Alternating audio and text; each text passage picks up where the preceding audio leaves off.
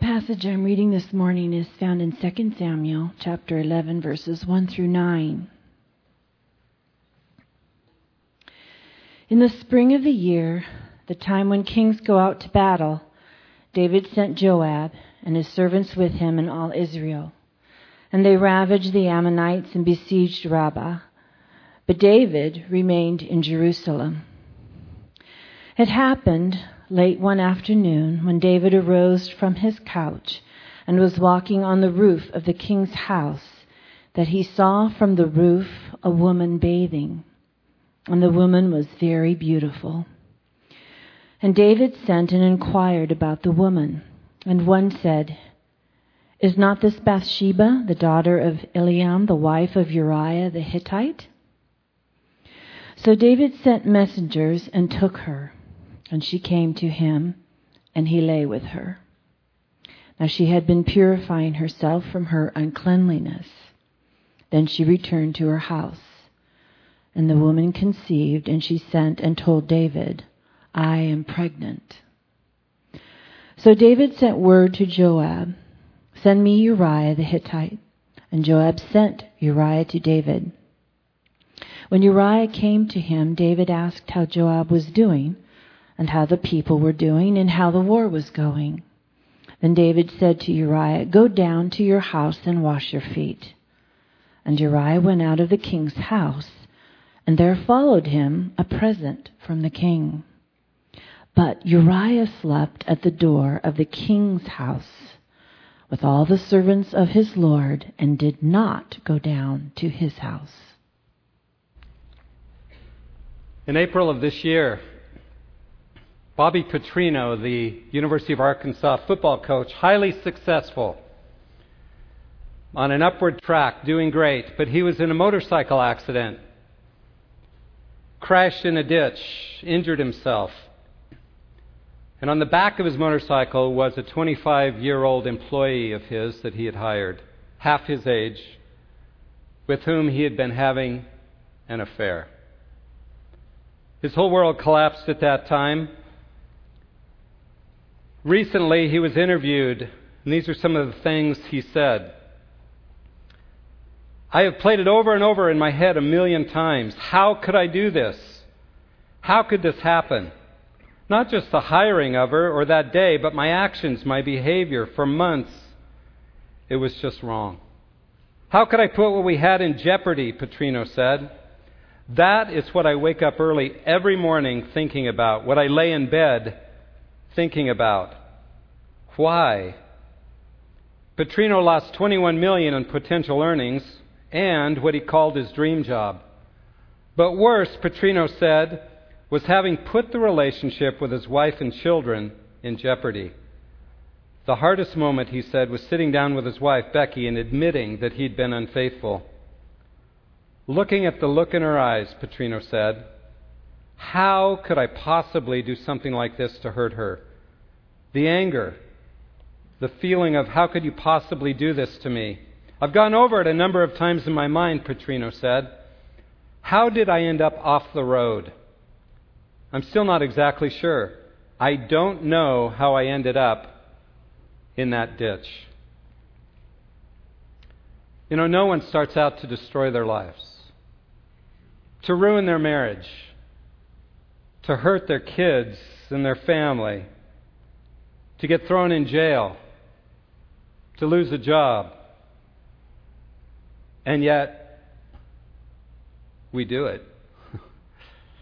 How does this happen, especially to some truly good people, to believers who have walked with Jesus for a long time? Well, the Bible tells us. It's not a surprise.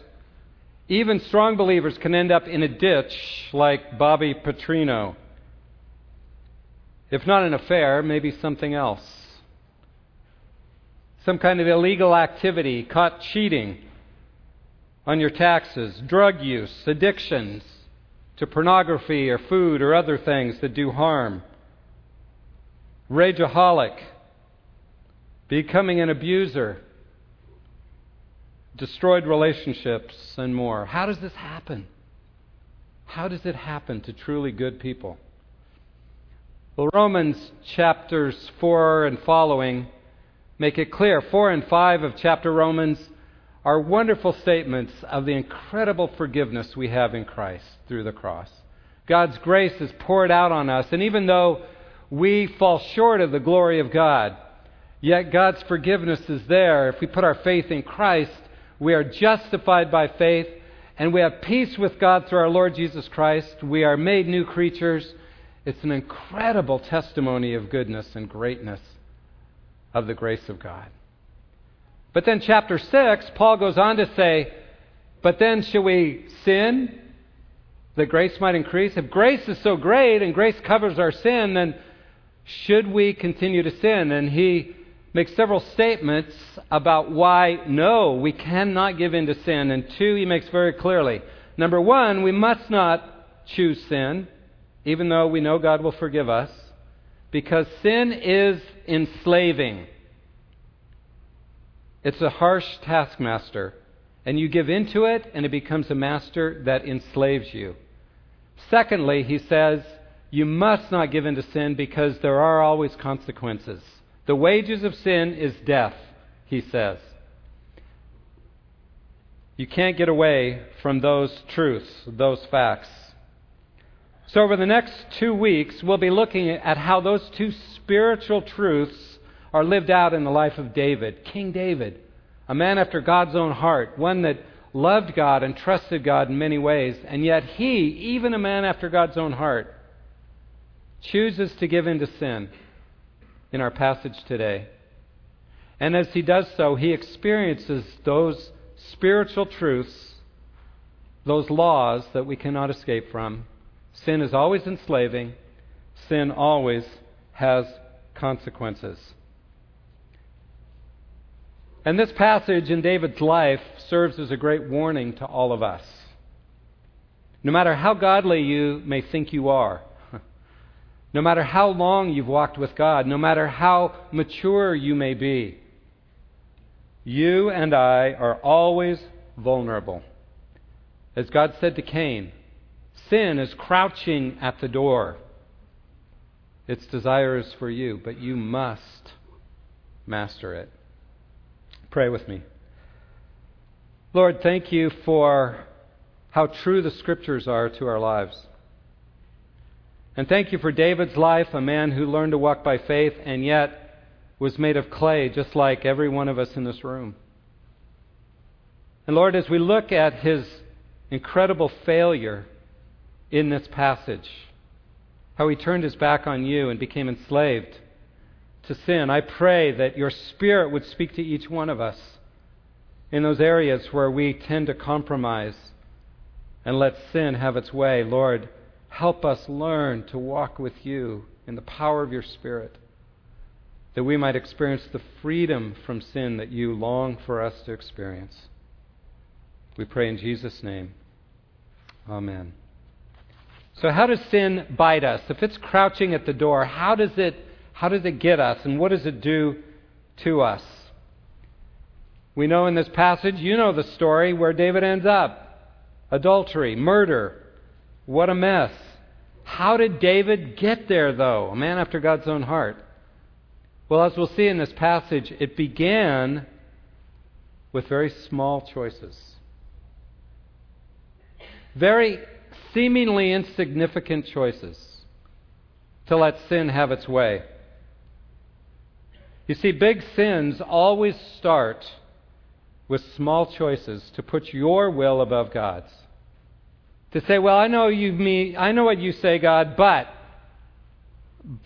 I just need to feel better right now. I just need whatever.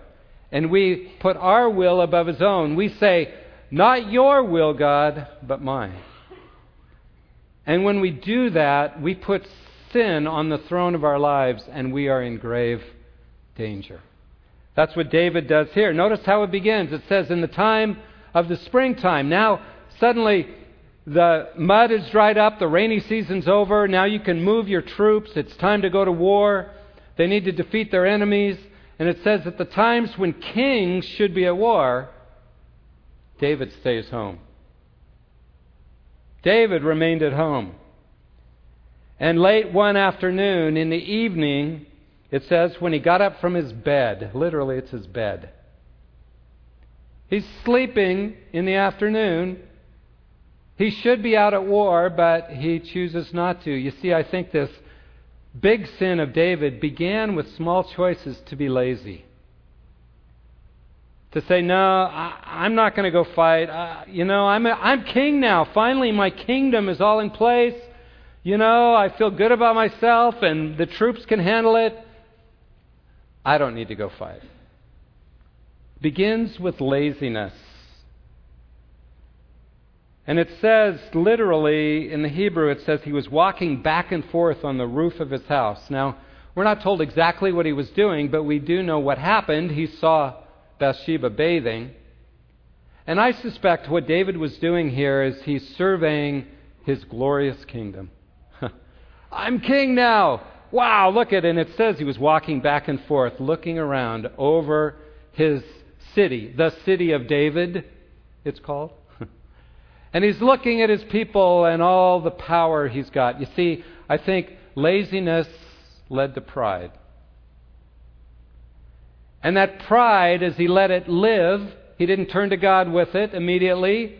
He let it live, and as that pride lives in him, then he sees a beautiful woman bathing from his roof.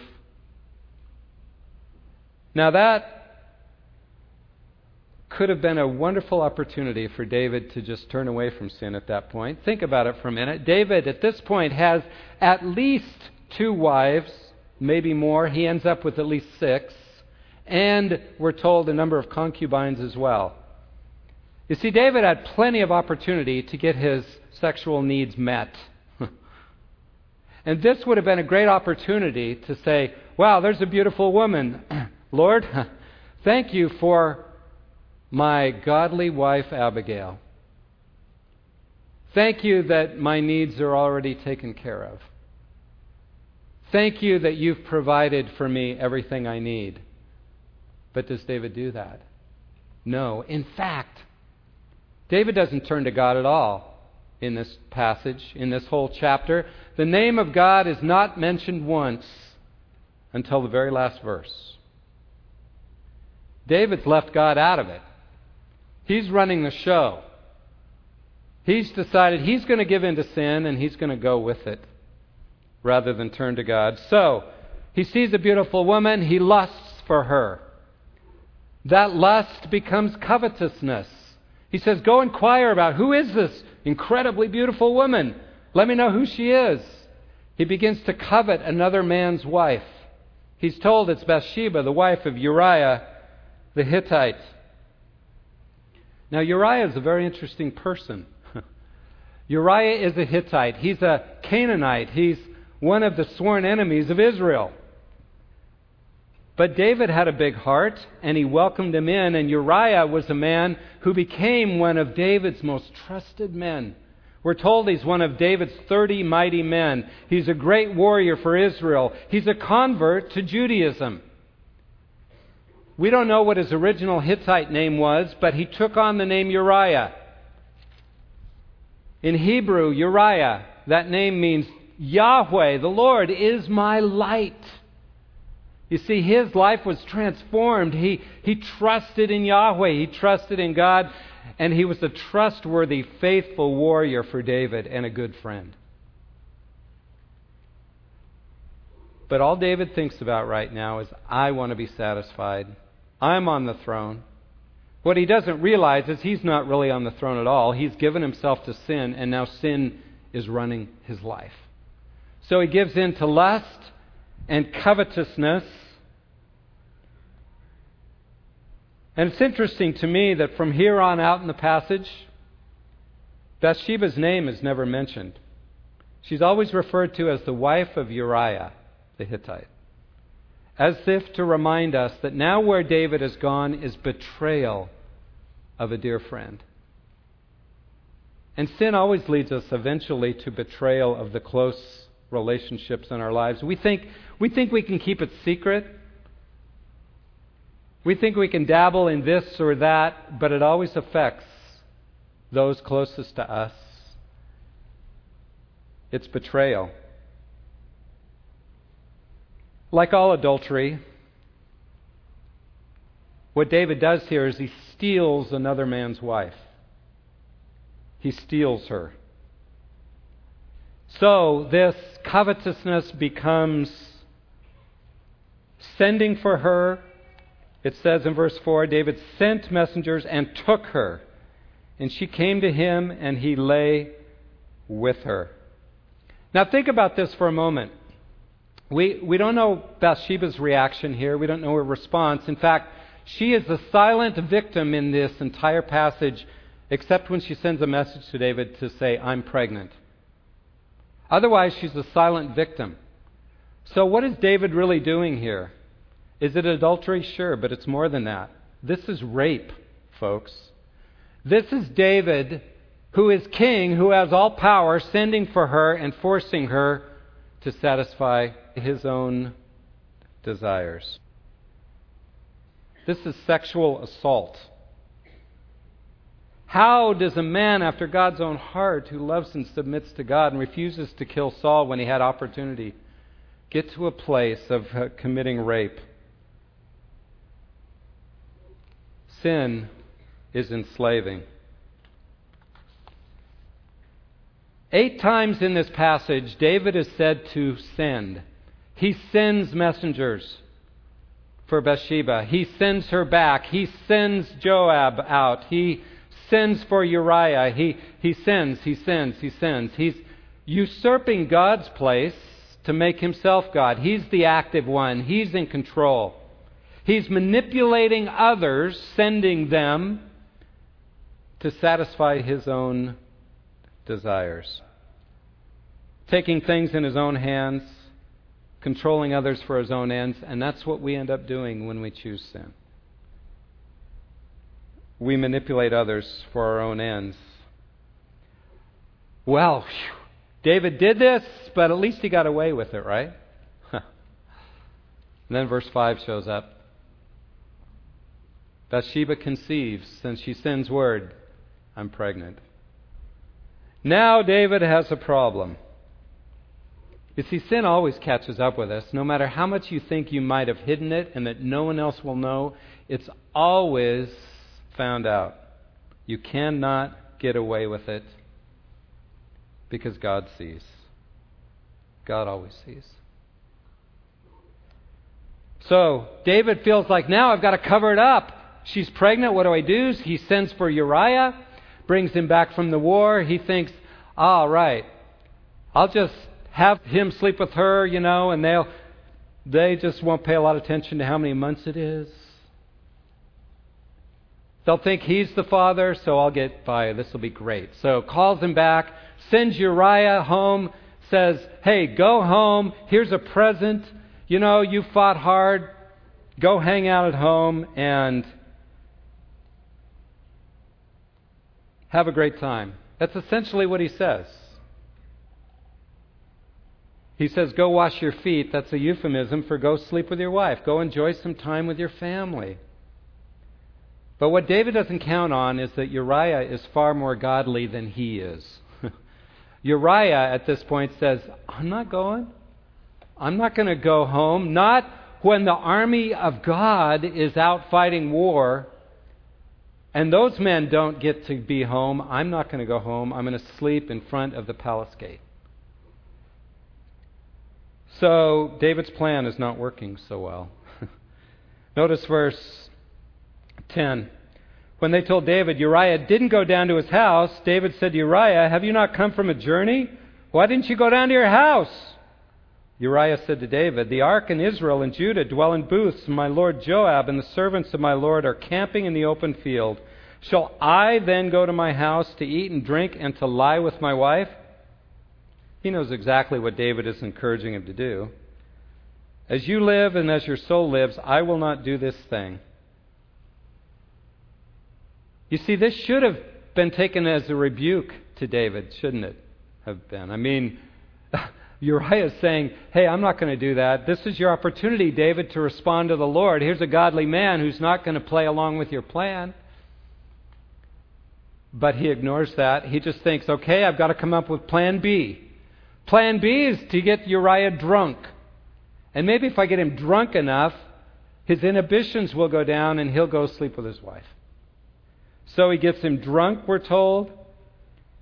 Verse 13, invited him, ate in his presence and drank, so he made him drunk. And in the evening he went out to lie on his couch with the servants of his Lord, but he did not go down to his house.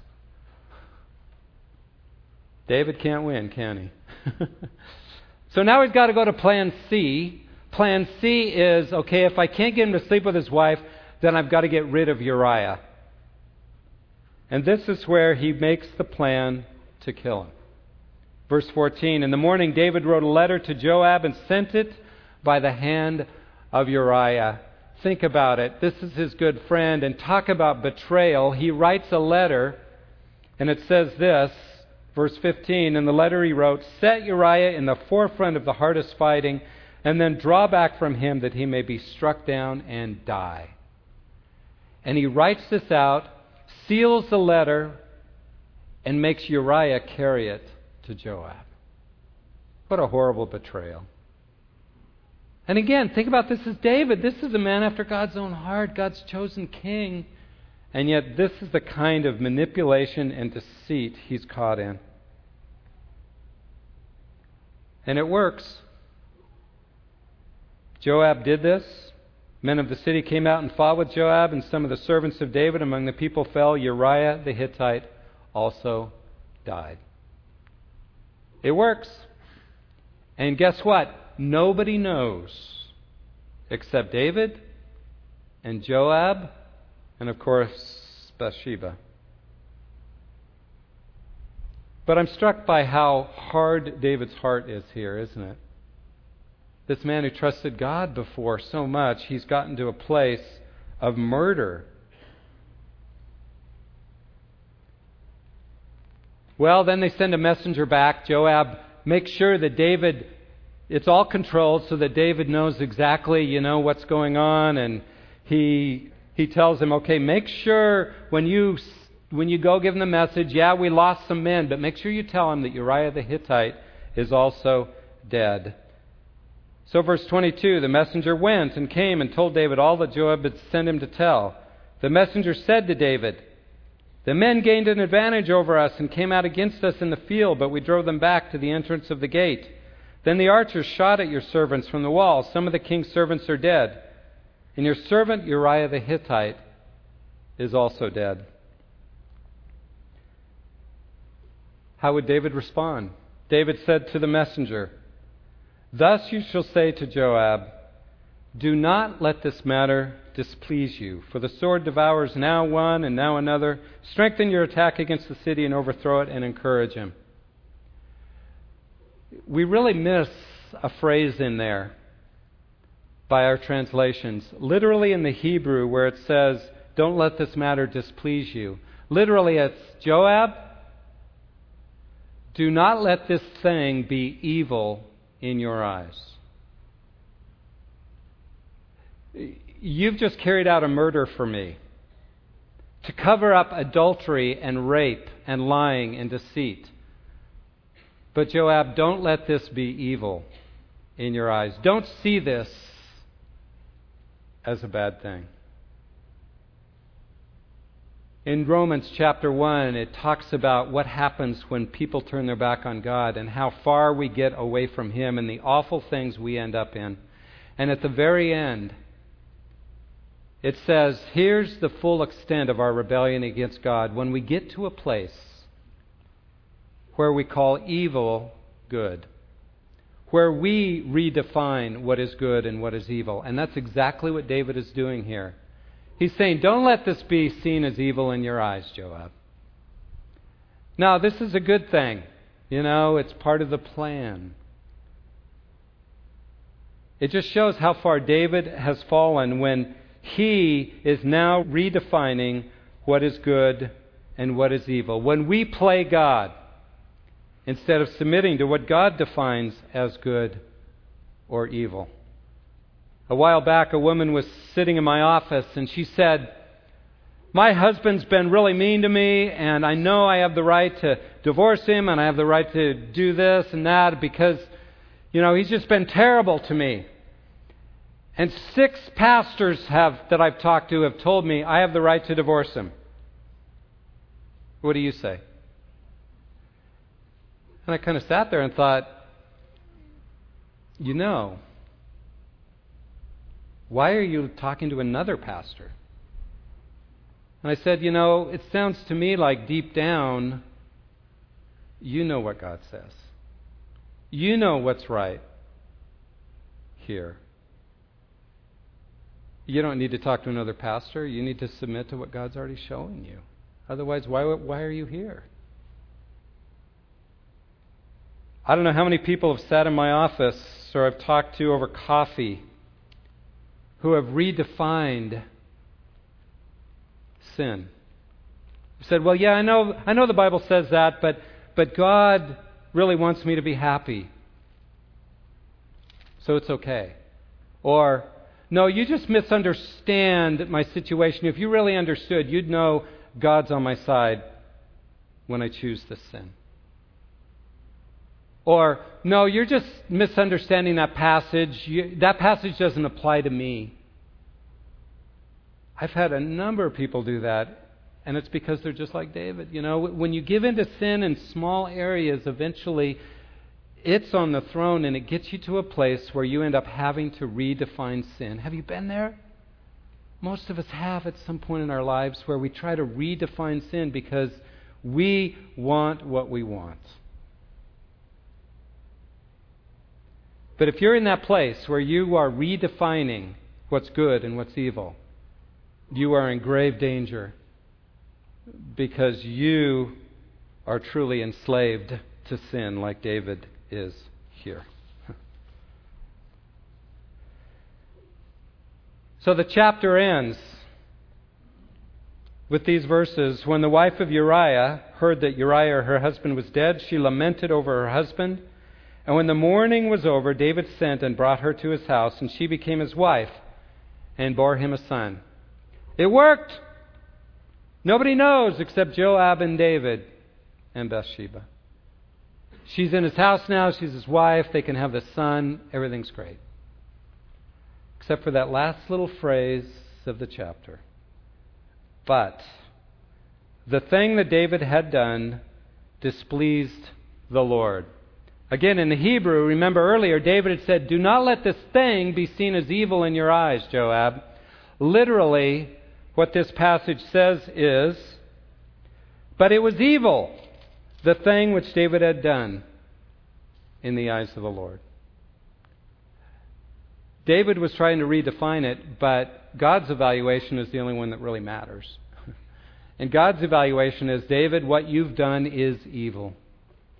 And next week we'll see how God steps into his life to bring about repentance, forgiveness, but also the consequences of his life and the choices.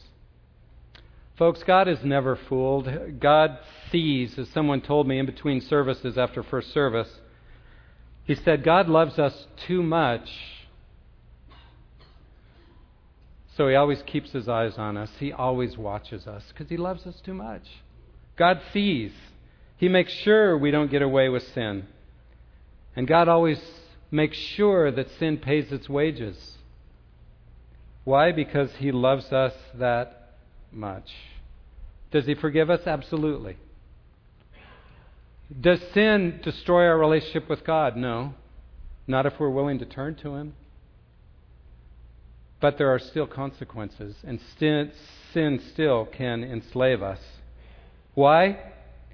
Because God's a holy God, and he calls us to be like him so we can experience the freedom of life in Christ, freedom from sin and selfishness, and having ourselves on the throne. Well, this is a sobering passage, obviously. There's some truths as we close, I want to highlight for us that we can learn from this passage. Number one, we are all vulnerable to sin. Every one of us. And if you happen to think you're not capable of doing what David did, not capable of murder, not capable of rape, not capable of adultery, not capable of destroying relationships by choosing sin, then you are in trouble. Because every one of us in this room is vulnerable. No one, no matter how mature, can ever let down his or her guard, because sin is crouching at the door, and sin is a whole lot more powerful than us. Secondly, small choices lead to big sins. For David, laziness led to pride, which led to lust, which led to covetousness, which led to betrayal, which led to deceit, which led to murder, which led to redefining good and evil. So let this be an encouragement to us to make sure we're committed to integrity, even in the small things of life. There's no area we can say, I get to run this part of my life, God, you can't have it. Because everything is His, even the small areas. So deal with your anger. Deal with those little areas that you tend to hang on to. David ends up violating at least 6 of the 10 commandments, if not more, in this one chapter. Watch your tongue. Deal with lying. Deal with gossip. Don't let these things, these seemingly little things, live in your life. Small choices lead to big sins. Deal faithfully with your money. Don't lie. Don't cheat. Don't cheat on your taxes. Don't do those things, but decide you're going to be a person of integrity in every little area. Third, we each have areas we are especially vulnerable in that we need to watch out for. David's area was sexual sin. David ended up marrying 6 wives. He had concubines. It's an area in his life he never really dealt with. And the result was it got him into big trouble. In the end, it affected his children. David had his problems, but think about Solomon. 700 wives, 300 concubines. David had sexual issues. His son was clearly a sexual addict in today's terminology. Those sins get carried on that create strongholds that go on in our family if we don't deal with them. So deal with your weak areas. Many men struggle with sexual issues. We're vulnerable. I have on my computer a filter. I also have accountability software. So if I look at anything questionable, it gets sent out to a friend so he knows immediately. I also have high hedges up so that I will not travel in a car or meet alone in public or in privately or any situation with someone of the opposite sex, except my wife. If there's anything questionable, I talk to her about it immediately. This week we went as a staff to go visit Helen McKinley when she was in her last couple of days. And turned out all the staff had left except one of the women pastors and me. They'd all carpooled, and we planned to carpool, but we have a rule. We don't travel with a person of the opposite sex one-on-one. So we each had to take our own car. It was kind of inconvenient. But you know what? You got to be committed to integrity. You set up hedges and you just don't cross those boundaries. Fourth, Christ does want to free us from the power of sin, and He can. The way Paul puts it in Galatians is, if we walk in the Spirit, we will not carry out the desires of the flesh. As we learn to let Jesus really be Lord of our lives, and we walk in the power of the Spirit and depend on Him, we can be free from those dark areas. But we have to stay plugged into Jesus. We have to know that I cannot make it on my own. I need other believers. So we have to share our weak areas of vulnerability with one another and have people praying for us and encouraging us. The Christian life was never meant to be lived alone. We have to have that kind of accountability. And be ruthless with sin in your own life. Root it out. Confess it and go back to God immediately. If you feel enslaved to things you cannot get rid of, see a Christian counselor. See your pastor. Talk to somebody. Get help. Don't stay trapped and out of control. And then fifth and finally, there is forgiveness in Christ. He died for all that. All our sins, past, present, and future, are covered by the blood, so we can come to Him. Never let shame over your sinfulness keep you from going directly back to Jesus immediately. Soon as you've seen you've done something wrong, go to Him immediately and receive His forgiveness. He'll give it to you freely. He loves you. And experience the joy of forgiveness and life in Him. Don't end up where David did. Don't end up where Bobby Petrino did. But instead, use this to encourage yourself to deal with sin quickly, to go to Him and ask Him to change you so you begin to walk with Him on the throne rather than self. Let's pray.